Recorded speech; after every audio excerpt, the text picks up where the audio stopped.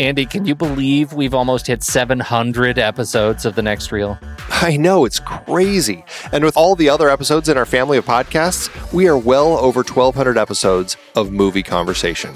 It's really pretty amazing that we've gotten to have these in-depth movie chats every week for over a decade now. And we couldn't have done it without our loyal community of film fans. Their support over the years has meant so much. For sure.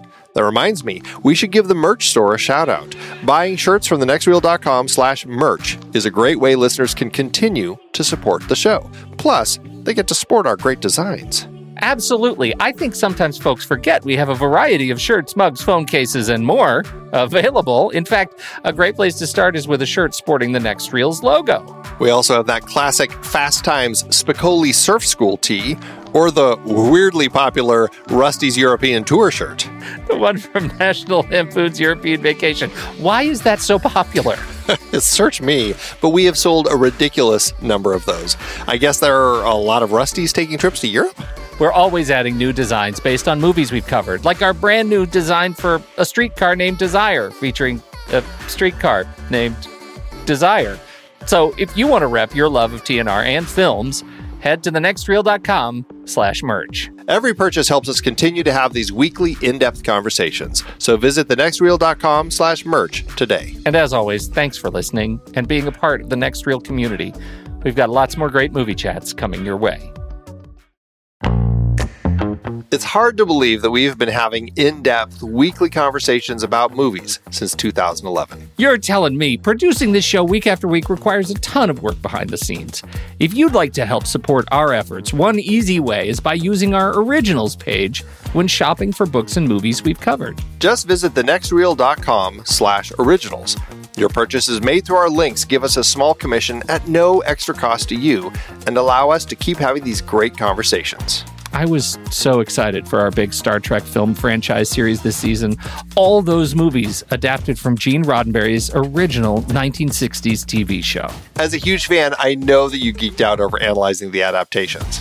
Absolutely. From the motion picture to the Kelvin timeline films, seeing the Enterprise crews on the big screen was a dream come true. Our list of source material isn't just all books and plays. We have the original series in our list of source material. You can rent the episodes to watch and enjoy and support the show in the process. For our Millennium Trilogy series, we covered films adapted from the original books that launched Lisbeth Salander, The Girl with the Dragon Tattoo, The Girl Who Played with Fire, and The Girl Who Kicked the Hornet's Nest. As much as I love Fincher's version, the original Swedish versions are the way to go.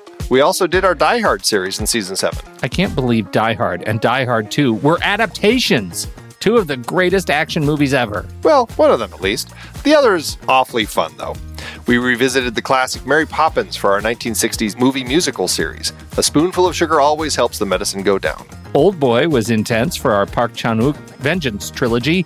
And East of Eden and Giant were highlights of our James Dean series. And a fun time travel mind bender with Predestination to cap things off. Find all the books behind these adaptations and more at thenextreel.com/originals. Dive into the source material for your favorite movies. Check it out today. thenextreel.com/originals. Andy, before we start, how are you feeling? I feel great. Really? Really. I think the big question is, Andy, are you rested enough to do this show? Oh, Pete. It's been a long time since we've done any sort of a cold open, but I feel like this actually demands it, especially to our Patreon listeners who get the show early, that they're not getting it early. And I feel like we need to check in with your health to make sure that they understand why.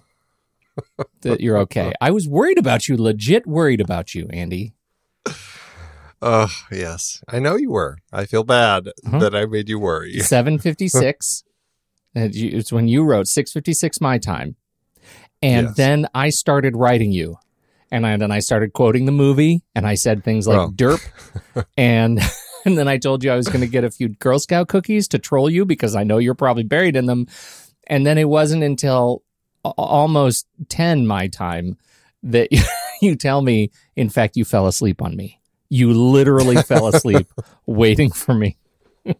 That's true. That's true. Well, to be fair, I wrote you, and you didn't start writing me back until a full hour later. Well, So, yes, because I was eating dinner. I had plenty of time and to drift off. Yes, yeah, you did. You literally drift off during that show. So I hope you're okay. Because I am okay now. We're early tonight because it's before your bedtime. I think that's the thing. And what is really a sign that we're both getting older? We've been doing this show for a long time. And it could have just as easily been me. Okay. The trailer for this movie, Andy, what do you say about the trailer? It pretty much tells the story of this wackadoo 60s musical. We got a little bit of music. We got some nice Julie Andrews and Mary Tyler Moore, and we get some just a dose of criminal underworld. I guess it gives you a sense of what you're gonna get out of the movie. It shows the music, it shows the cast. It's obviously a much later, like it must have been a year later, because it's like Oscar winner for best music score, uncut, direct from its roadshow engagement. Right. So clearly it had been doing that for a while, and I like the part now at popular prices, which was a great little bit to throw in there. It doesn't give really any sense of story. This is that era where it's just it's a musical, it's a 60s musical, it's got Julie Andrews, and it's going to highlight like all the people and where you know them from, and just kind of give you a sense of the good old times without really hinting at anything story-wise other than, just song and dance. Is the song and dance of this particular musical enough to get your feet tapping? No, the funny thing about it is I don't think they even feature some of the music that is what I think is some of the better songs. Yeah. Like Jimmy, oh Jimmy. I'm like, that's what they are going to throw in here. Bizarre. I agree with you. This was, but it does set the stage for what ultimately is a wackadoo romp through Julie Andrews and her journey to become a mod. Another Sound of Music, Chicago Tribune. A thoroughly delightful movie, says the New York Times. 4 stars, highest rating. Julie Andrews is wonderful. New York Daily News. Julie Andrews in a wonderful gay comedy with music that spoofs the Wild 20. What is your opinion of brute force, Mr. Green? Give them a young man they can trust. Tom Sawyer, at 20. I never read Tom Sawyer. Was he sexy? Also starring Mary Tyler Moore, TV's Emmy Award-winning favorite. Operator, you have obviously never been in a Chinese opium den. This is The Next Reel, everybody. I'm Pete Wright, and that there is Andy Nelson. Raspberries! And we spoil movies. Tonight on the show, we've got number 3 in our series of great musicals of the 1960s with George Roy Hill's romp through flappers, bosoms, and white slavery in thoroughly modern Millie. Before we get into that, you should learn more about us at thenextreel.com. Subscribe to the show in your favorite podcast app or follow us on Twitter and Facebook at The Next Reel. And if you enjoy the show and are interested in supporting our ongoing work investigating great film, please consider a regular donation through our Patreon page. You'll get to join our back-channel conversations over on Discord, help us pick movies for upcoming series, and listen to the members-only weekend show, The Saturday Matinee, where we talk all sorts of things, including lists each week that relate to our current show. This next week, we're comparing lists of our favorite movies that take place in the 20s, but weren't shot in the 20s. So just head on over to patreon.com/thenextreel. Right on the old button, Miss Stillmount. That's swell. Just swell. Punctuality.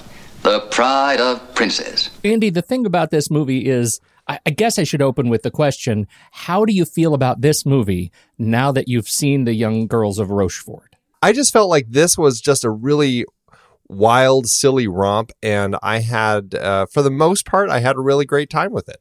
Oh, yeah. The Girls of Rochefort comparison, it's like there's a lot of color and dancing and all that. I think this one just, it had a more kind of a more musical structure that I was kind of expecting. So I don't know. I mean, I really enjoyed this one, though. Okay. Then clearly we need to break down a case for why this movie is better than The Young Girls of Rochefort and is ultimately telling the same story. Okay. Okay. We have two young girls. They are not siblings, but they are young girls, and they are, well, I'm saying they're young girls. They're in their, I'm going to say, what would you say the young girls are Rochefort? They're 20s. In their 20s. Yeah, 20, 21. Okay, I think we're in a similar place for these girls. Would you agree? Sure. They are eager to go to the big city, to the new world, to kind of expand their horizons. Would you agree? Yes. There is a lot of horizon expanding. There is a lot of music and dance as these girls look for love. In the case of Thoroughly Modern Millie, there is, I would say, a much more aggressive search for love and a whole different sort of model for what, quote, modern love is. But there is a search for love by these two girls who are sort of partners in this excursion. And lest we forget, the part that I had the biggest problem with, which was ultimately the smallest part of Rochefort, is a full-fledged plot in this movie, which is someone is selling young girls into white slavery. What is that plot element doing here? I don't know, but at least they actually flesh it out. That was a note that I had. It's like, I mean, it's an element of the film that's not necessarily successful for me. The whole idea of the white slavery kidnapping plot through this hotel for single girls. You're right. It's an interesting subplot, but what makes it work is that really it's integrated into the story right from the start. I mean, that's the first thing we see is the mysterious feat as they're pushing this kind of squeaky wicker cart to go kidnap this girl. We see the whole kidnap right out of the gate before it leads into the newspaper. Innocent girls sold into white slavery. Although I question how the press actually knows all of this, since as far as we know, they're all just kidnapped and disappear forever. But that beside the point, it's like that becomes a major element of the story as we follow Millie on her quest for finding the perfect boss to work for, who she can marry, et cetera, et cetera. It's an element that's thoroughly throughout the story, if I can throw that word in here. You can. And that makes it work. I think it does. And I don't know why you open with it's not successful for you. I think for the very reasons that you just outlined. No. Oh, well, lest we rewind. I'm not saying it's not successful. You said it's not successful for you. It's not as interesting. It's a part of the plot that, I mean, yes, it's successful in the sense of what it's doing in as far as a weaving through the story. But I find it ends up being kind of my least the least interesting part of the story for me. That's the question I have. Why is that? Well, I think what happens is it ends up leading to a climax that I end up finding rather silly, and I feel like it unspools a bit as we get to the end of the whole whodunit kidnapping plot of the story. And that's where, because of that whole thing and the way that the finale kind of unfolds, it ends up not working as well for me as I feel like it could have. Okay, see, I agree with you there. I feel like they wrote themselves into a bit of a box with this particular plot element. It's fun and frivolous and flamboyant and all those sorts of F words, but it also runs its course. And they end up having to do something that's much more sort of aggressively vaudevillian with the blow darts and the character who's paralyzed at the wheel and it just sort of unravels. Now, I think a lot of that is also the result of the fact that this movie is way too long for its own element. I still have a really good time, and I think it works a lot better, as I said, than Rochefort. It's a nice sort of bit of icing to that experience because I think it's capitalizing on so many of the same sort of emotional beats, right? The color and the fun and the sort of flamboyance of the experience of the period, but it does so in a way that actually finishes the stories that it starts. I didn't really have as much problem with the length. Which is funny because my version seems to be like a really long version compared to other versions that I was looking at. It seems like the internet seems to say it's about 2 hours and 15 minutes. Mine was a full 2.5 hours. Yeah, mine was 225. Yeah, mine's 231. So I don't know which version I ended up with. 231. Yeah, it just there's a lot of stuff going on. But I had a really good time with it, and not having ever seen it before, I thought that the direction was fun. I really kind of just loved George Roy Hill's style that he had throughout. There's kind of this madcap caper antics that they kind of threw in that felt very kind of silent 20s era, kind of they were playing with, paired with some just kind of fun 60s vibe that it had sometimes. I just love the cast. I thought that Julie Andrews was brilliant, paired with John Gavin, who is just a hoot in his ways, and James Fox, as is probably the most wild I've seen James Fox. It was great to see. It was just a really fun cast, a really fun group, and for the most part, I really had a great time with it. For me, there were just a few elements that kind of sunk it a little bit, and it was like we already said, the climax and stuff, and then there was just kind of like the random Jewish wedding song that was kind of thrown in, and I'm like, I feel like this was just so tacked on, like they must have been trying to cater to a particular audience to throw that one in here. But for the most part, I had a really good time with it. No, I'm with you. I certainly had a much better time than I did with Rochefort. This is a great sort of growth. I do like the fourth wall breaking thing. We made a note of that last time. It's definitely a thing that happens in 60s musicals. In this case, it was interesting that there was no direct conversation with the audience as far as I can remember. It was all just stopping and looking, and occasionally punctuated with the silent film title cards, sort of explaining what might have been said. Am I remembering? No, she never does something? talk to us, but I do think that they were doing it in that silent film way, where when she is talking to us, it is through those silent cards, those cue cards that pop up, because it feels very much like she would have said it otherwise. It's a thought bubble kind of a thing. Exactly. Because there's that great one where she's talking about, I wish my fronts weren't so full. They sure ruined the line of your beads. And then the one with what a bizarre way to open. I know. So it happens all through, but it's really, it is quite the trend in the 60s musicals, that, and then just kind of the George Roy Hill threw in some fun things, like there's a lot of little POV shots of whether it's our characters or sometimes when Jimmy's driving around his car's POV as he's driving. Which was kind of strange. I also loved the way that they would play with the time transitions to do those little hidden cuts where you have her like go through a revolving door, and then there's a masked cut as it just seems like she just comes right back out fully changed. Likewise, we have a great one when she and Jimmy are making out in the car, and he like brings her down in the front seat below the door frame where we can't see her, and then the camera pans to the back of the car, and she all of a sudden pops up and continues their conversation as then he pops up from the front seat. It was just like strange little things like that they were clearly having a good time making this. It was a joy. Interesting comment on her growth as a character, and this I always find I have to stop and reflect on this when I see this movie, that her, we understand that she's on a journey of growth and, I don't know, maturing. And so she goes to the big city and she does it. But what's interesting is they use the opening 5 minutes of the movie to do all of the practical montagey stuff that would otherwise be the physical manifestation of that growth.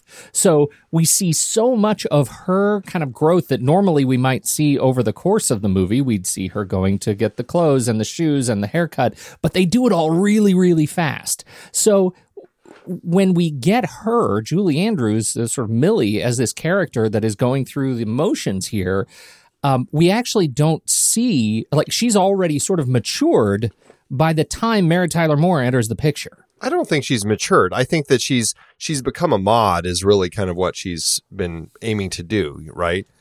And I don't think that's necessarily her. That's just the beginning of her arc. She's wanting to be kind of hip and cool because she shows up and she's totally like, I not quite country mouse, but definitely kind of, the little meek church girl, sort of thing. And then she And she puts on the trappings of the city mouse in the first 5 minutes. She pretty, and I think she pretty much becomes the mod. Like, she does everything that she needs to do to become kind of that modern 20s woman.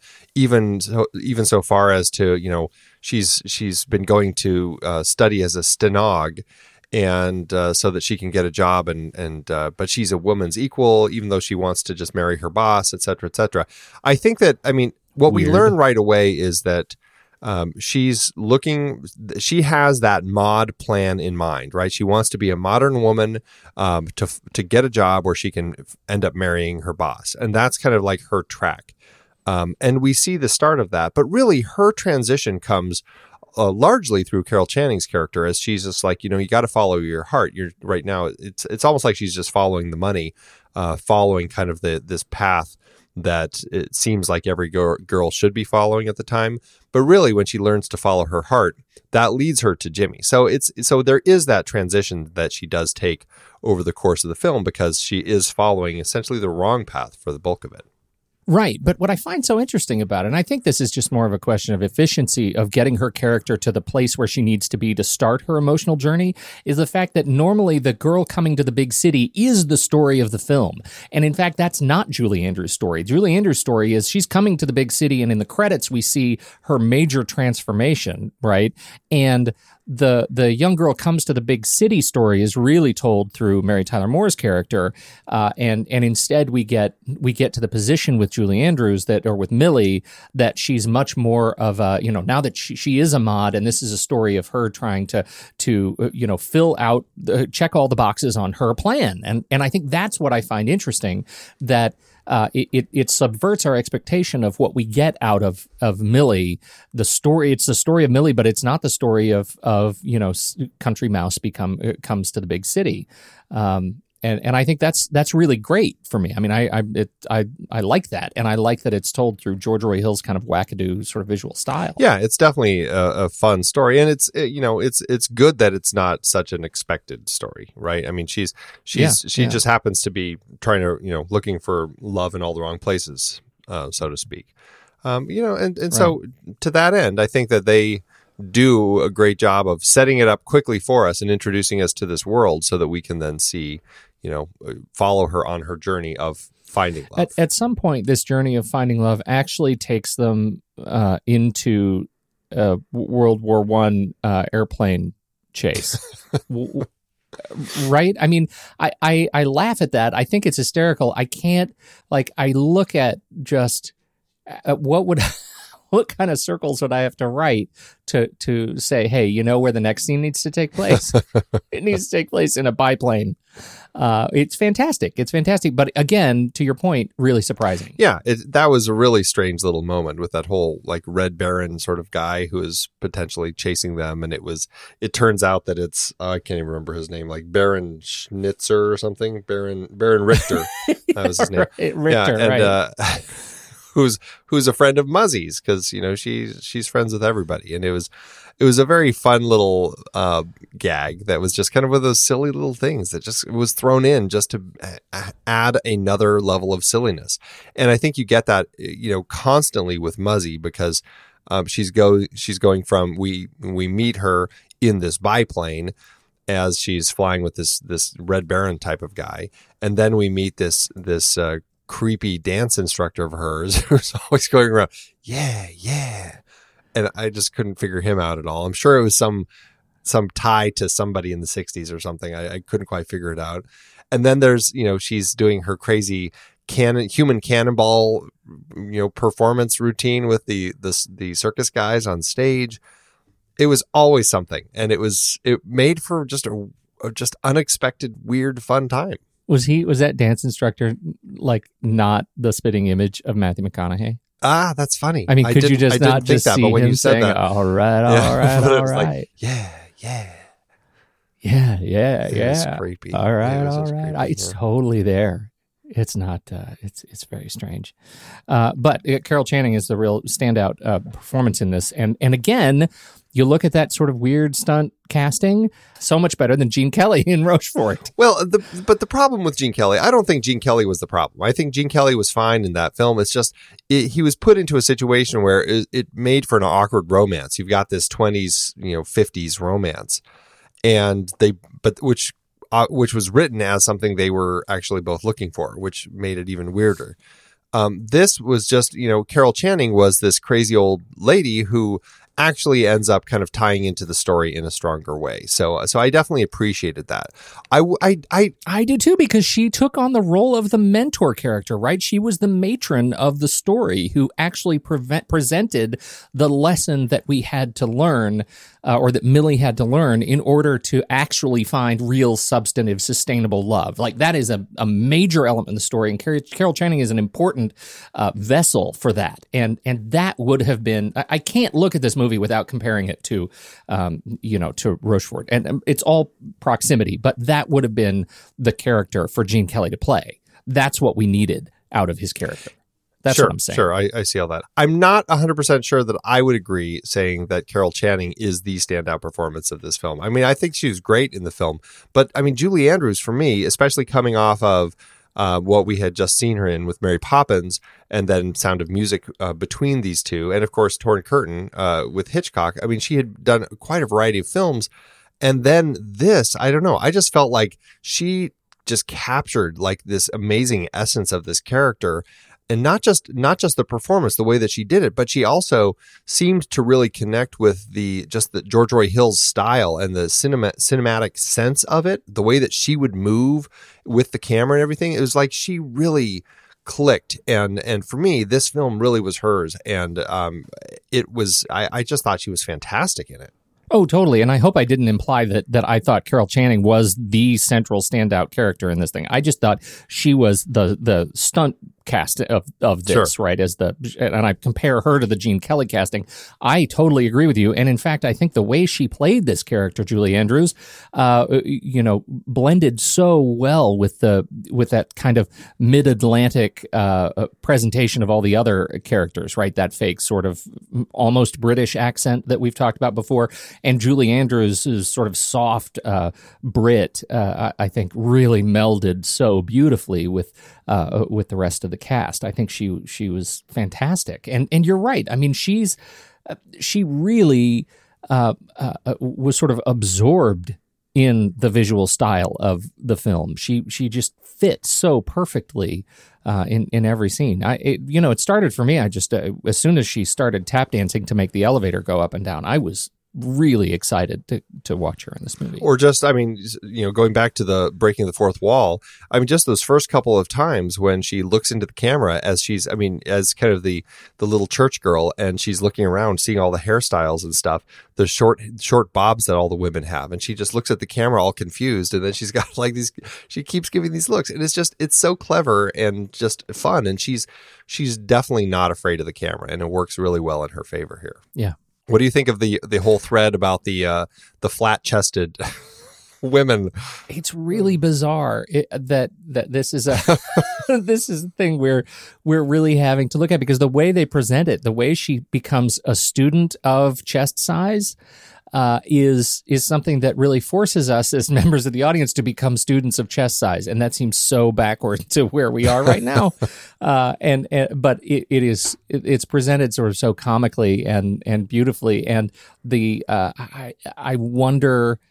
I really wish I could have been a fly on the wall in some of the visual effects meetings. How are they going to actually cause her chest to inflate? Like, what are that scene where clearly her undergarments are breaking? I don't even know what kinds of stuff she's wearing at that point, but something boy, breaks. Was she strapped in tight, because right. It was significant. I thought it was a hoot. It's a very strange way to open this film, but again, it capitalizes on the just setting up this universe, the world building. Like, here's what you're going to expect, and from here, it is then not that much of a leap for her beau to decide that in order to get into the building where she's working, he's going to climb the exterior of a 20-story skyscraper and come and have a conversation with her on the ledge in a suit. Like, that's just a normal thing. And I found that weird and strangely believable. Really? Well, he was a guy who, what did he say? He's just like, I love driving on the wrong side of the road, don't you? He was always looking for firsts, and so it made sense. That was part of his character. This comical, this comical sort of Gatsby thing going. It was like, and I really bought into it. I thought he was great. He's a weird guy to get used to, but I love his introduction to the film through the tapioca dance. I make up all my own dance moves, which was perfect. And so I think with each successive introduction of weird through him, we actually are sort of indoctrinated further into the worldview, and the craziness becomes something that's expected and not shocking. Yeah, absolutely. And they do a good job. I mean, just like Young Girls of Rochefort, I mean, they do a good job of introducing the world of kind of the musical to us early on. I mean, Young Girls of Rochefort, you get that great dance that they do on the bridge as it's carrying the cars across. Yeah. Here you get that. I mean, it ties so nicely in with the kidnapping subplot, because after the young girl has been kidnapped and she's in the wicker basket, and you still just see the feet as the feet roll it into the elevator, and then the elevator won't work. And then, you learn about this whole thing where the elevator, you have to dance in the elevator basically to get it to operate. And so you see the kidnapper's feet as she starts jumping up and down and kicking, and then starting to do a little dance to get the elevator to work. And it was a very comical way to kind of introduce us to the musical. This thing was based on a play in a British play called Chrysanthemum in 1956 that I have never seen. Have you heard of it? I had never even heard of it. It's according to the Guide to Musical Theater, it says it's a melodrama in ragtime. It doesn't look like it was that big of a play. It played for a little while in London, and then it shortly played in the U.S., but when it was adapted to become Thoroughly Modern Millie, that kind of killed any movement that Chrysanthemum was having. It kind of died. So yeah, probably rightfully so. I've never heard of Chrysanthemum, never seen it. It's one of those things that just sort of vanished in history. Let's do the deep sea diving. Let's do it. Our scene is the first meeting between Millie and her soon-to-be boss, and she's been out on the streets. She has been interviewing for jobs as a stenog, and she has checked everyone off the list because all of the bosses that she's interviewed with are married or engaged. And so she hasn't taken any of those jobs or other. Yeah, exactly. That was charming. A pincher. And so here she is. We get this beautiful crash zoom of the Sincere Trust building, and she goes in to meet with Graydon. And he yells through the door as she knocks on it, front and center. And that's when she meets him. Why'd you pick this scene, Andy? How did it move you? This is just, aside from the fact that the scene uses the song Babyface, which was a 20s song, just a fantastic kind of 20s song, but they use it in such a fun way as she's totally falling for this guy. And they use the song and they mix it with, the Hallelujah, which is just like such a strange, unexpected blend.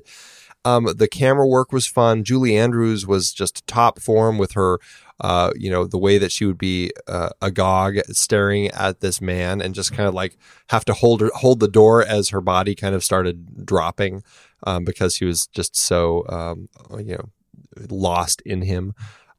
Overwhelmed. Yeah, and just and when it would cut to him, it was just those just sexy shots with kind of the greasy lens looking as she was looking at him with complete lust. I mean, they just had so much fun making this scene, and you could just tell that this was George Roy Hill really just kind of coming up with a fun way to kind of give this moment to Julie Andrews as she meets Trevor Graydon and totally falls for him and is convinced that this is the boss that I'm going to work for and marry. And it goes through the whole scene as she kind of takes his dictation, and then as she runs out of the office to kind of do the dictation and write up the letter and everything. And it's just like it's just that fun moment of kind of that romantic insanity as she's frantically trying to do everything, and it's just beautifully choreographed. It's just a really fun scene, and I think that it exemplifies a lot of what's going on in this film. Well, it is, you say, beautifully choreographed, particularly when she is doing when she steps out of the office to do her thing, her stenog thing, and she's typing and stamping and stapling and filing, and she's opening and closing drawers, and she's doing all of this absolutely fluidly. She makes only one mistake, and that is where she stamps her hand with a rubber stamp, and we get that beautiful sort of, that beautiful, mouth open, false pain kind of look in the camera. It's really cute. It's kind of her superhero story. Like, it's her showing off her skills because she's so confident she knows she's gonna get this gig. And it's also super subversive, right? I mean, it's not like usually it's the other way around, where the guy is looking at the beautiful woman with the greasy lens, and she's made the sexy one. And in this case, it is Trevor who is sort of the opposite of, as it turns out, as we learn, it's the opposite of what she really is looking for. She just doesn't even know it. And I love that. I love the way we are introduced to him and how it makes her look so capable. And Julie Andrews in this is one of those scenes to shine. She was a big star. As you've already mentioned. Yeah, I mean, this was, she was #1 box office star at the time. And so, she had, starting with Mary Poppins really a few years before, she just was making hit after hit. And unfortunately, this was the last film of hers in the 60s that actually made any money. It wouldn't be until 1974 when The Tamarind Seed came out that was, she finally had another hit. But boy, she was having a very successful run. And you can see why. I mean, she's just so good here. And, there's a lot of great moments throughout, but it just, I don't know. She takes it and runs with it and just plays this character just brilliantly. And John Gavin also, I think, playing off of kind of that kind of romantic lead that you would expect in a musical like this. I mean, it's almost like you can tell that he's just hamming it up a little bit just to be extra kind of that romance novel sort of guy as he's leaning back with his pipe in his hands with a smile on his face talking about his golf trophy and stuff. I mean, he's just doing such a great job of being this character. He's got a fascinating backstory. I think I had only seen him in Psycho and Spartacus. I didn't really know much about him until I was looking into him here. I didn't know his background. Like, he has, he's like very much in the Los Angelino bloodline. I mean, he'd been raised in L.A. from his family, but he was of Mexican, Chilean, and Spanish ancestry, and his birth name is actually, which I would never have guessed, it's Juan Vincent Apablaza. See, they should have left it that. That's very sexy. Juan Vincent Apablaza. What I found more interesting is he always seemed to be very into politics and just being in organizations and stuff. And in the 60s, he became a special advisor to the Secretary General of this group that was called the Organization of American States, which he did for 12 years. He did a lot of stuff with the Screen Actors Guild. He was just involved in a lot of stuff and a lot of stuff with Mexico because of his heritage and stuff. What I thought was really interesting is that he actually almost became James Bond, that is the highlight of his backstory for me. I don't care about any of that. Yeah, who stuff. Cares that he became Mexican ambassador for Ronald Reagan? Nobody cares. It was the James Bond thing that I think both of us gravitated to. He actually was signed to replace George Lazenby as James Bond in Diamonds Are Forever, but the producers probably wisely decided to push Sean Connery to reprise the role, and they gave him $1 million to do so, along with $1 million charitable contribution to I'm guessing a charity of his choice. So that would have been the big moment for John Gavin, but it would have been so weird because he's American, and it would have been such a strange choice to pick as Bond. There's no way that would have ever happened, but it's very curious that he was on the short list. It is very, very curious. Absolutely. He was terrific in this movie. I mean, he was super fun in this movie. It's interesting because, I think part of it, because the movie is so long, we actually get a lot more of him in the second half of the film. He really becomes a central character in The Caper, and a really fun sort of addition to that. Assuming The Caper actually ends up working for you, he's a fun contribution to it in his little bit of paralysis. I thought that was actually one of the more enjoyable parts of that whole bit. It was just so silly. Yeah. Camera in this one. This is obviously there's only two characters in this scene, but the camera is Russell Meddy, and he was a busy dude. Yeah, he had 172 credits on IMDb. And man, looking at some of the years that he was working, like he had some years that were insane. Like he did 9 films in 1942. It was just crazy how much he was cranking out. We've talked about him before with Touch of Evil, and then also The Omega Man. So he's back for the third film for us to talk about with him. Some highs and lows. He definitely has some highs and lows. Absolutely. But, the work here, I mean, I think it's fairly standard musical work, but it also fits with what George Roy Hill was really trying to capture with, I guess, what people call his nostalgia period. He did 4 films that kind of took place in earlier days. Butch Cassidy and the Sundance Kid, The Great Waldo Pepper, and The Sting. And it has a look that feels slightly similar to those, I think.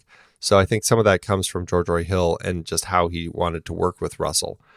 But even this scene, there was some really creative ways that they chose to kind of shoot things. Like I loved the moment when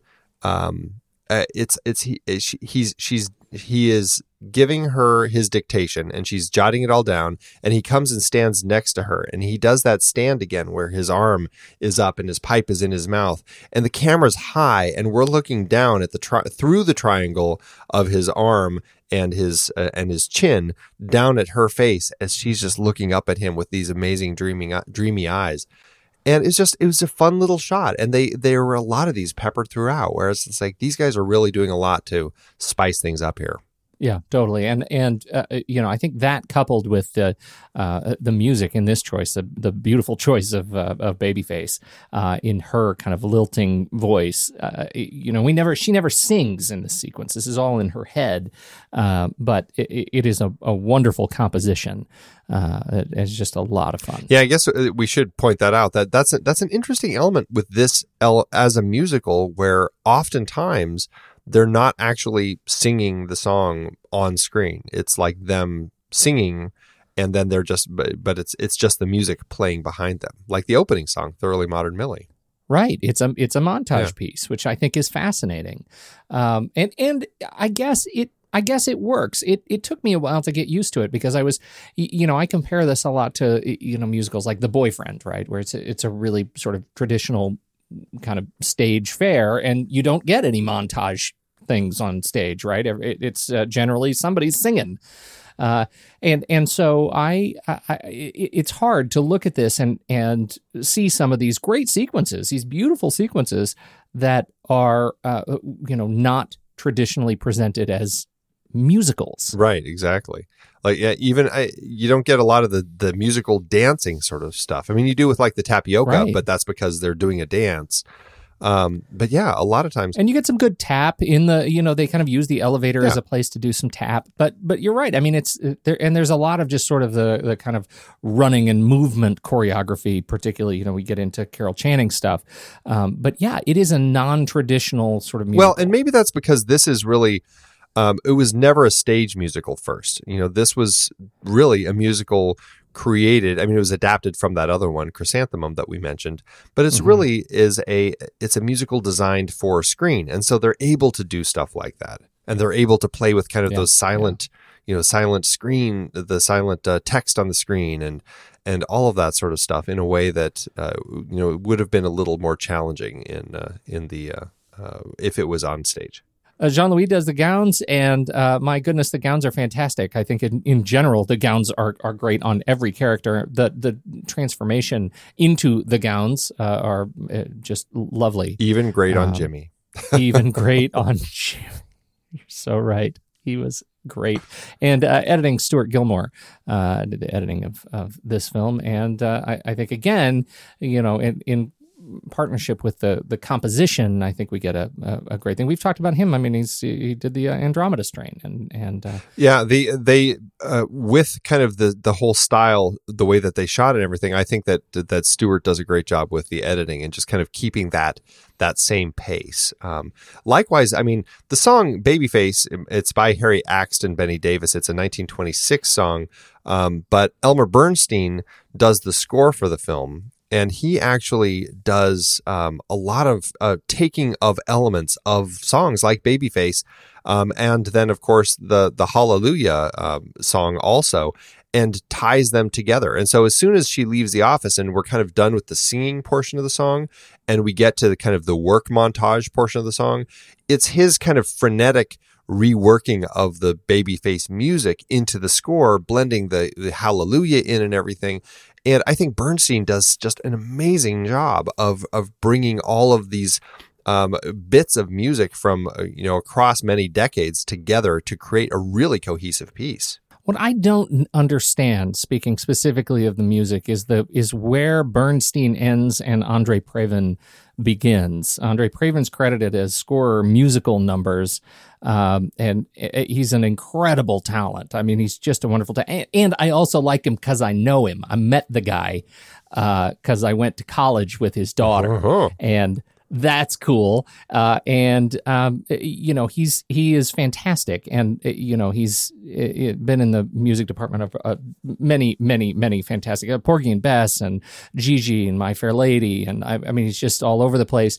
And I don't know what score musical numbers means in the credits on this particular film, but he certainly deserves some credit here in helping to mix some of these. Well, and you very likely may be pointing something out that I may have misspoken, is it might not have been Elmer Bernstein who actually did the score for taking the Babyface music and adapting it into that scene. That could have been Andre Previn and Joseph Gershenson, the two guys who were doing all of that. And then Elmer Bernstein was doing more of just the original scoring. It's an interesting blend when you start tying all these different people together in these in something that is normally would be one person doing it. It's and one of them, right? I mean, it's just they are normally stars in this element, and in fact that Bernstein actually was noted for his performance here. To not be able to sort of credibly pull apart his contributions is tricky. Yeah, it really is. Regardless, they all did a great job because the music works really well, and it does feel whether it's a song that was written in 67 or a song written in 1919, they do a good job of blending it all together in a way that actually feels very cohesive. Let's talk then about the good man, GRH himself. I think I had only seen the two other films that we talked about here, Butch Cassidy and the Sundance Kid and The Sting of his films. I don't think I had seen anything else. And no, I take that back. Unfortunately, I did see Funny Farm. That is a sad way to end a career. You never saw, wait, okay, come on. We're talking about Slaughterhouse-5 or Slapshot. You haven't seen those? Oh, dear. I haven't. Well, I immediately wrote you and I said, we have to get Waldo Pepper on here because that finishes out his sort of unofficial, nostalgia series, right? And so we got to find a way to do that. But he's got some other movies in here that I think we really need to talk about. World According to Garp. You've never seen World According to Garp? I don't think so. I think I always confuse that with Moscow on the Hudson, and that's the one I've seen. What's weird is I think you're right. I do that too. And I've seen them both, and that's very weird. Yes, those are different movies, and we should do a series of those two movies together back to back. That would be a real treat. Them, yes. Yeah. Yeah, no, that's a must. Anyway, I find I like George Roy Hill a lot. I really do. I have so much fun, but of course that's anchored by my opinion of Butch Cassidy and the Sundance Kid first and The Sting second. He's one of my very favorite directors. I feel so much of a personality when I watch his movies, even the serious movies. He's always doing something that is clever sleight of hand in the narrative or the visuals that I think really make for a better picture, and it's just stamped George Roy Hill, and so I am thrilled with his directorial performance here. I think he's just a very clever director and a lot of fun. He does a great job here. He's got a very creative style. He had worked with Julie Andrews just the year before on Hawaii, the big adaptation of Michener's novel, and so I think that I haven't seen that. I don't imagine that that's very funny. I doubt it's very funny. I doubt that's very funny. But I think it was also a musical. I'm not sure, but I know there's at least a song in it. I don't know. I'm curious about it. I'm actually... Richard Harris. Come on, Richard Harris and Julie Andrews. That's got and somebody Max von singing Sydow. in that movie. Yeah, it's and Gene Hackman. You see Max von Sydow, you think comic stylings of 1966. That's what you're looking at right there. Exactly. Mm-hmm. No, it's I'm curious about that one. I don't know. I guess what I'm saying is with George Roy Hill, I find that he's a director that every time I watch something of his, I really find myself attracted to what he's doing within it. I haven't seen that many of his films, but the ones I've seen, except for Funny Farm, I do really like. And so it does make me want to investigate more of his work because I think that he has a solid body of work that I've seen so far. The other cast, there were a bunch of folks in here that we've already mentioned that are that turned out terrific work in this movie that weren't in the Deep Scene Dive, and one of them, of course, Mary Tyler Moore. She was already something of a star in this movie, and she comes in as before this movie, and she comes in here as the ingenue. Yeah, she had. When was her show? I mean, it was going on. She was on the Dick Van Dyke Show, right? And I don't think that was going on right before this. I don't think she had her own show until a few years after this.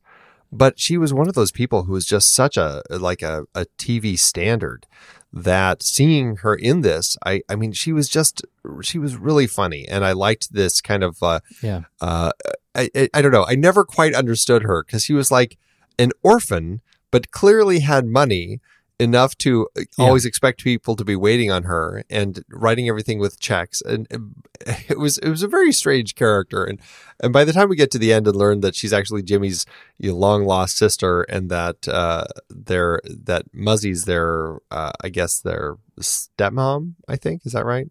I got a little confused there at the end. Right. Yeah. There's a lot going on at that party. A lot of things happening, but it was just, I don't know. It was one of those elements that I never quite completely bought how that tied up so neatly at the end, but I still really enjoyed Mary Tyler Moore in it. It's hard not to love Mary Tyler Moore in this thing. She was, just to get the dates right, she had been on the Dick Van Dyke Show from 61 to 66. And so she was a staple as Laura Pittry in that.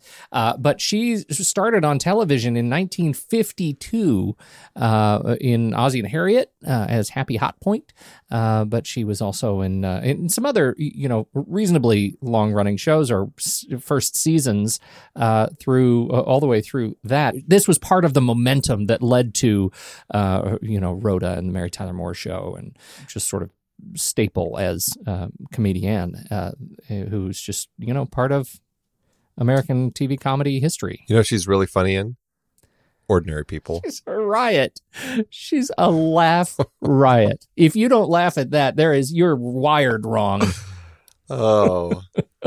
She's also the hit 1988 comedy Lincoln. She played Mary Todd Lincoln. That was a real comic anchor for her career too. She's amazing. She is. Hallelujah. James Fox. You know what's funny about James Fox is he's one of those faces that I've always known. Like he just has popped up in so many things. And looking through his filmography, I'm like, I think a lot of it comes from like the Remains of the Day era, James Fox, where he's kind of that older, staunch British guy, and he's just so serious. Yeah. And so seeing him here, and then also I mix him up with his brother sometimes, Edward Fox, who's in The Day of the Jackal, and who's fantastic in that film. But I think that in this film, I was completely taken aback by him here because he was so vibrant and alive, and I'm like, this is James Fox. This is that guy from The Remains of the Day. It blew my mind. He was so fun. It was just great. He is fantastic. I have a hard time reading the credits because all I see is Jamie Foxx as Jimmy Smits, and that would be an awesome movie. Oh, that's hilarious. I thought it was interesting looking at his career that he left acting for 9 years. He was in the movie Mick Jagger's movie Performance in 1970, and it says a combination of his father's recent death, the strain of filming, and smoking the hallucinogen DMT with Mick Jagger led to a nervous breakdown. He subsequently joined a religious organization known as the Navigators, which is similar to the Gideons and is closely associated with the ministry of Billy Graham. So I thought that was an interesting little thing to learn about him. You know, everybody's path is different. Everybody's path is different. Yes, indeed. Mm-hmm. Did we mention Carol Channing is in it? Raspberries. My favorite line of hers was actually not raspberries. It was, "Do the bunch of you promise to succumb wholeheartedly to the merriment?" I know. She's so exuberant. She's really great. But the highlight for me is when she's actually on stage with the acrobats. Right? Is that brilliant? And out of freaking nowhere. Out of nowhere. But of course she would be shot out of a cannon. Like, of course. It was so strange. And plus the whole setup of, ooh, the cannon, it's the bad guys. They're gonna shoot it at Mary Tyler Moore. Julie Andrews. Oh no, it's really just Muzzy. It was like this weird, almost nonsensical setup to this just completely absurd scene that was just really fun. I had a great time with that. Me too. I had a blast. And every time she was on stage. But again, the movie has done such an admirable job of setting up the wackiness that by the time we get her, she just is. It's, you know, stick your feet in the cement. You're stuck.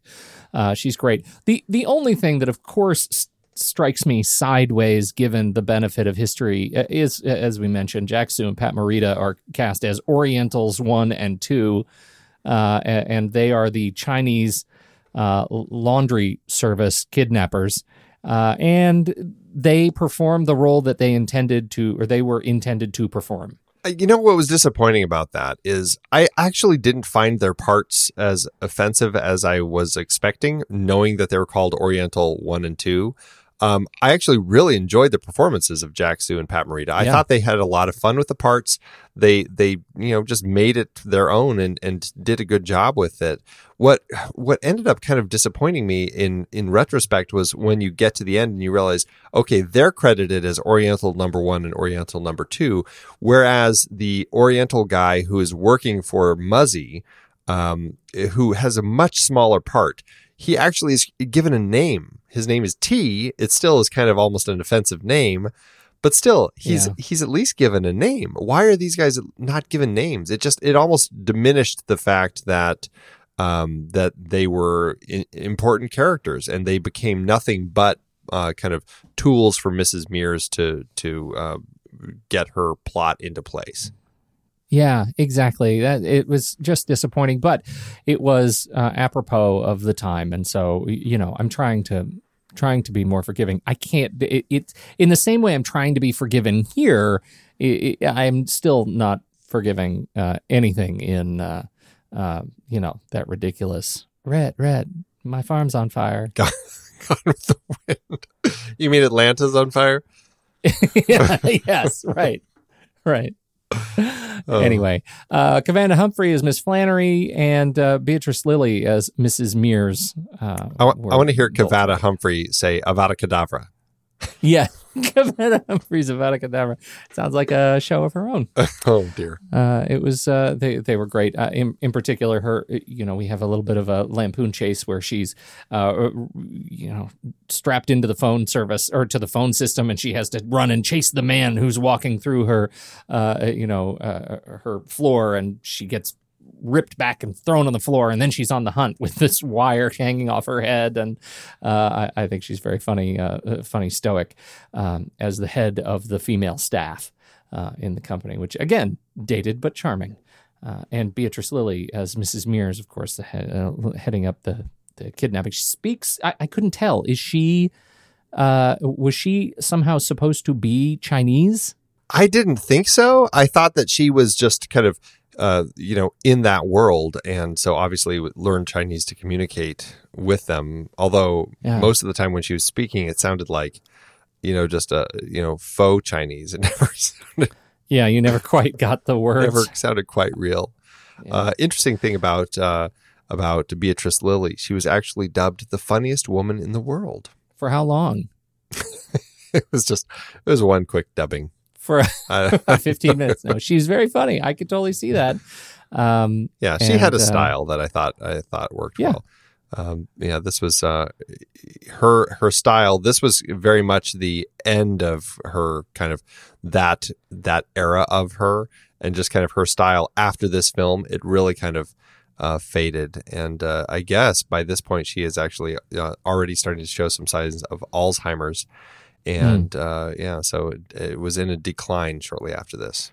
I wonder, because the era makes me think of, obviously we're handing off essentially from women like Beatrice Lilly to Mary Tyler Moore, but, where was Carol Burnett in this, in sort of the lineup of funniest women in the world? I think it was more of a theater thing rather than screen, because she only had 9 screen credits.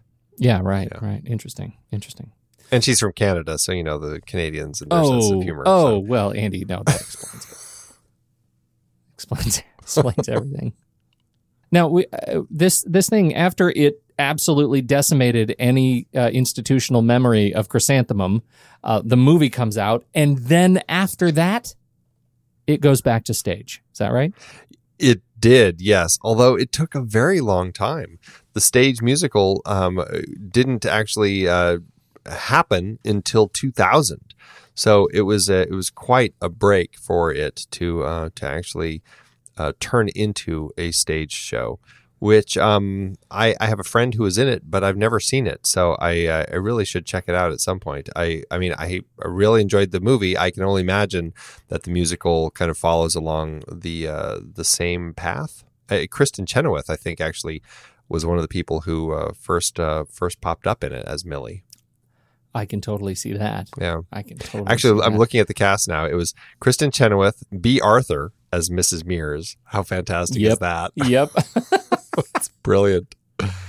Oh, and then, Ken Leung they gave him a name. Ching Ho and Bun Fu were the two guys. It's an interesting play that I think is still kind of, making its way. It's still out there. So I don't know if it's ever played close to me. Have you ever seen it? I have not seen it, but you can listen to the soundtrack is available. The original Broadway cast soundtrack is available in the places where music is available. Looking at it in Apple Music, and so I've been listening to the movie score, but the soundtrack of the Broadway cast, there's a lot of stuff in here. Like for example, Babyface is not in the musical. I don't think they use. I think it's actually mostly original songs. I don't think that they. Yeah, well, they do have Jimmy and Thoroughly Modern Millie, the opening, and so there are some. But those were ones that were written reminiscent. Those were ones written for the movie. Yeah, they're not pulling out those songs from the 20s like the movie did. Exactly. Yeah. Exactly. So it's interesting. I need to put this on and just get more acquainted with it because the music is fun. Super fun. Absolutely. How did it do in awards season? This was a pretty popular movie. It had 7 Oscar nominations, and they were for Best Music. We were just talking about this. Best Music Original Music Score. Elmer Bernstein was nominated, and actually he won. This was the only Oscar win for the film, and it was Elmer Bernstein's only Oscar win in his entire career. He had 14 nominations, ranging from 1955 to 2002. And this was the only time he ever won an Oscar, which just seems like a travesty. He's such a brilliant composer. But so that was the win for the film. The other nominations were Carol Channing was nominated for Best Supporting Actress, but lost to Estelle Parsons in Bonnie and Clyde. It was nominated for Best Art Direction Set Decoration and Best Costume Design and Best Music, Scoring of Music, Adaptation or Treatment. Those all lost to Camelot. Best Sound lost to In the Heat of the Night, and Best Music Original Song for the song Thoroughly Modern Millie lost to, get this, Talk to the Animals in the movie Dr. Dolittle, which I challenge you to sing a few bars of that one. Oh, I don't know why you would challenge me to do that, because is that some sort of a threat? Do it. No, because of course you start singing it and you can't stop singing it. That's my take on it. I don't even know the song. So what? I don't think I know the song. I guess that's maybe it speaks to the fact that the song might have survived the movie, but Dr. Dolittle was kind of classically known as one of the big bombs that nearly brought that studio down.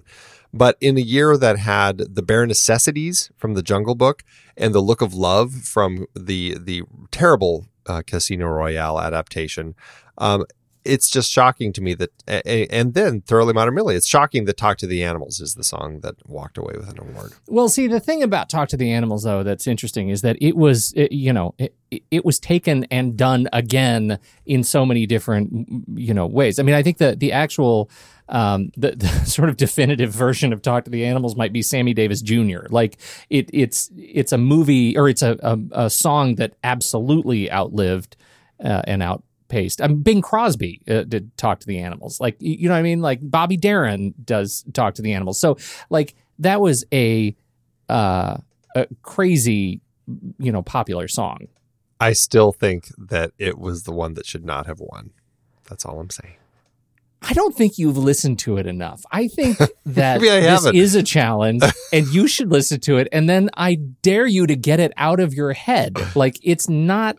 If that's can you the bar speak rhinoceros, we'd say of courseurus. Rhinoceros, of courseurus, Andy. You have things like that in this song. If that's the bar that we have to meet, I still would argue that The Bare Necessities is going to take it over that song. No, yeah. I mean, I'm not going to fight you on Bare Necessities. I love that song. I'm just saying Talk to the Animals is a big deal. Okay, I'm going to listen to it, and I'm going to see if I can get it out of my head. And I'm going to see if I think it's even worthy of having won an Oscar. Oh, it's totally worthy of having. Oh, it's totally. We're not going to. I mean, oh yeah. No, we're not going to go down that. It's worthy. All right. It's worthy. Okay. I'll check it out and see. Anyway, the movie did get 5 nominations. I feel like you're trolling a little bit. That's what I think you're doing a little bit. You're trolling me right now. I'm not. I'm not familiar with the song, and you are, and you're defending it in ways that I wasn't expecting. So, which is fine. I love that you love that song. Maybe we should just leave it there. Oh. That's a bow of defeat, and I'll take it. I didn't realize that it was your song. So it's actually my song. That's right. I originated that song. Anyway, back to the awards. Golden Globes, it had 5 nominations, and Carol Channing did win for Best Supporting Actress. And at the WGA, it actually got an award for the Best Written American Musical, which was a nice little thing to see. Yes, it is. It's a very, very nice thing to see. How did it do at the box office? Well, George Roy Hill's big musical cost a cool $6 million to make, the same amount that Disney spent on Mary Poppins. In today's dollars, that's $43,260,000. The movie opened on June 14th, 1967, opposite The Dirty Dozen, and went on to become the 10th highest-grossing film of the year. It made $34.3 million domestically, which is $247.5 million in today's dollars, and $5.6 million internationally, which is about $41 million in today's dollars. That gives it a total gross of $288.4 million in today's dollars and adjusted profit per finished minute of $1.8 million. Considering it's nearly 2.5 hours long, it's actually a fantastic take from the box office for Millie and her friends. There you go, Andy. I think this is a fun movie and funny. And even though I contend it was too long, I do think this was absolutely worth seeing and a worthy follow-up to our 60s musicals series. Oh, absolutely. I had so much more fun with this than I was expecting, I think. I'm not sure what I was expecting, but it actually was just a really vibrant, just a silly musical that had almost kind of like that screwball nature at times. And I had just an incredible time watching it. Yes, there were some elements that kind of dropped it a little bit for me, like the aforementioned the nonsense song that she sings at the Jewish wedding, which, I think it must have just been a thing happening, because after Supercalifragilistic, it seemed like that was kind of a thing where people started putting these kind of nonsense songs into the movies. So I can see why it's in there. It's not my favorite thing, but it's still, it's fine. And then the ending, where it kind of falls apart a little bit. But on the whole, I had so much fun with this movie. It's definitely something I would watch again. It's a really fun movie. Yeah, it's a real treat. And I think with that, Andy, we should rank it. Let's do it. Head on over to flickchart.com/thenextreel, and you can catch up with our entire list of all the movies we've talked about on this very show. Or, of course, tap Flickchart in your show notes on your digital podcasty device, and it'll take you right there. And you can add this movie to your list and see how it stacks up against ours. Andy? All right, first up, we have Thoroughly Modern Millie or Star Trek Beyond. Huh. It makes me sad because I want Millie to be high, but I have to go with Star Trek Beyond. Yeah, I would. Okay, Desert Island. I know. TV in these two movies. I would watch Star Trek Beyond first, and I'm not crazy about that, but that's the way it is. We'll see how it rises. Thoroughly Modern Millie or Atlantic City. Millie for me. Yeah, I'd give it to Millie. Thoroughly Modern Millie or Princess Mononoke. Interesting. I'd probably give it to Mononoke. I would too. It's hard. This is really depressing. I feel like this is ending up way too low now. Thoroughly Modern Millie or Star Trek 3, The Search for Spock. This one I will say Millie. I will give it to Millie, yeah. Thoroughly Modern Millie or Quarantine. Oh, geez, here I'm going to say Quarantine. Yeah, Quarantine. Yikes. Thoroughly Modern Millie or Thief. Millie. Yeah, I'm going to say Millie. Thoroughly Modern Millie or David Fincher's The Girl with the Dragon Tattoo. I'm going to say Millie. Really? Yeah. Oh, I'm Dragon Tattoo. All right, let's do it. One, two, three. Paper. Scissors. Rock.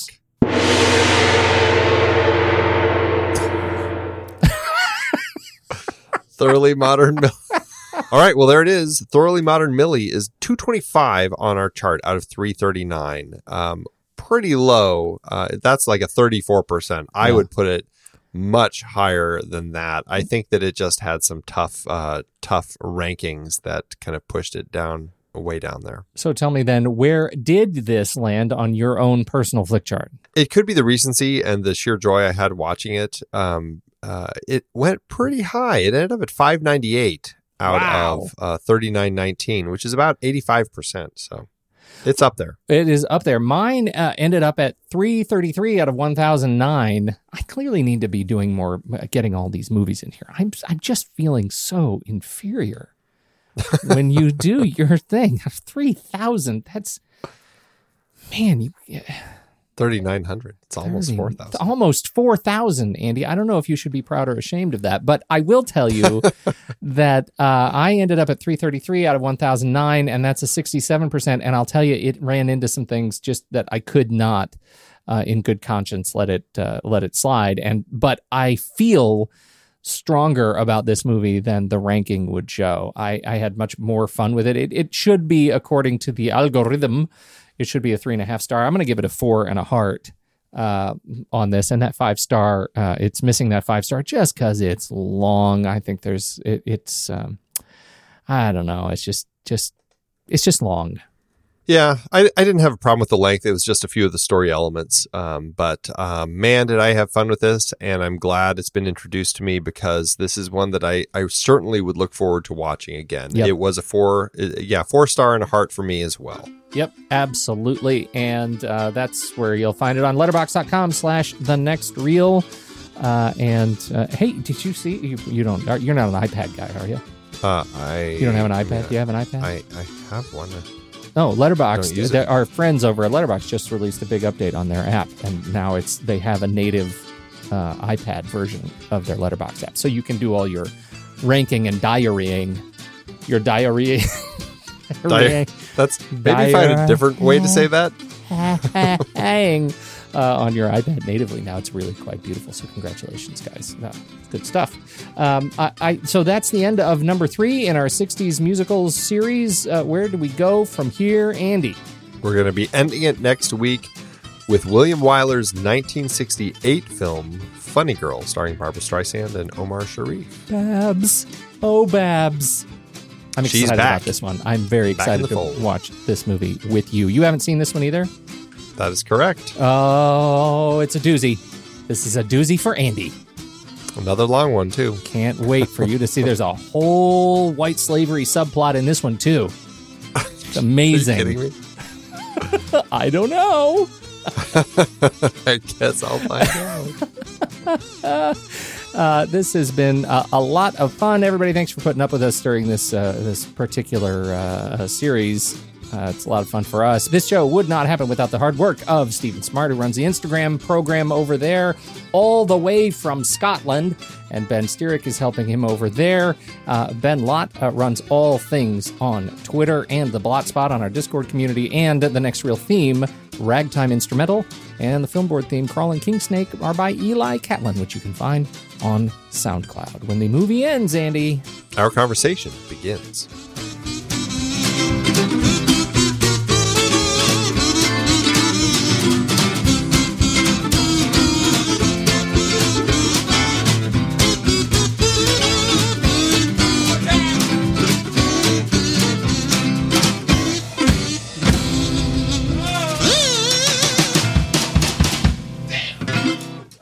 Amazon giveth, Andy.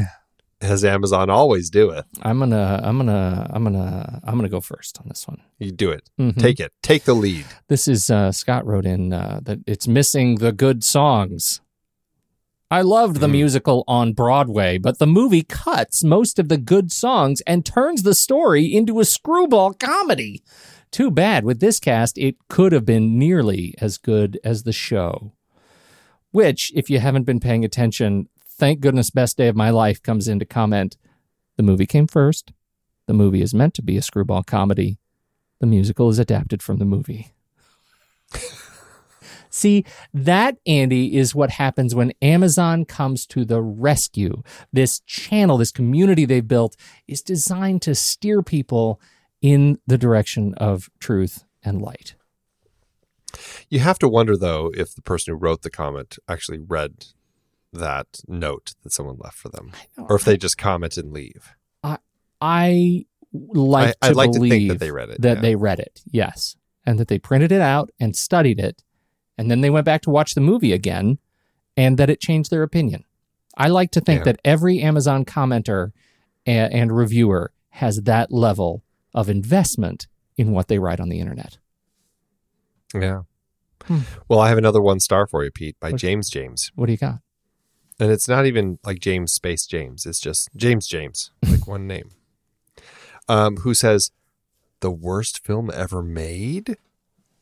This has got to be one of the top contenders for worst film ever made. Phoned in acting from everyone, even the inimitable B. Lilly. And one has to go a long way to make her look bad. This person must be Canadian because clearly a fan of hers. There's basically no script, Canadians. no arc, no character development. It is simply a morose series of very tired gags that consistently fall flat. One can't even look at this as a spoof because spoofs by their very nature must be intelligent and clever comments on the real. What an obscene waste of money and talent. If you enjoy this film, you must either have an IQ of less than 30 or be dead. Wow. That's vile. Why is there so much hate in Canada? I don't know. Right? Thank goodness, again, investment in the Amazon, the rich tapestry that is the Amazon community. Mr. Siegel writes, well, lots of people are dead or have low IQs. Oh, dear. Well, what are you going to do, Andy? What are you going to do? Thanks, Amazon. I've been podcasting since 2006.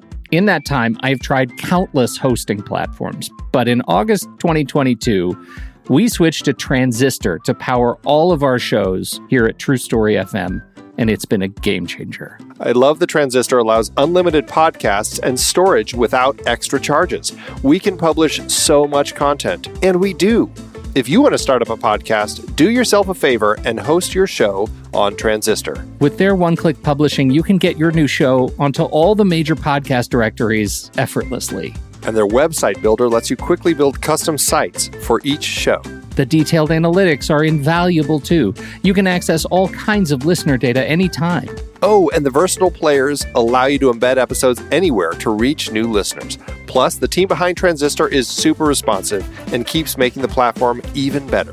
After using countless hosting services over 15 plus years, Transistor has been, hands down, the best podcast partner for us. If you want a hosting platform to take all the worry out of getting your podcast out into the world, go to thenextreel.com/transistor and check it out. Support our show and support your own show by going to thenextreel.com/transistor. Start growing your podcast today.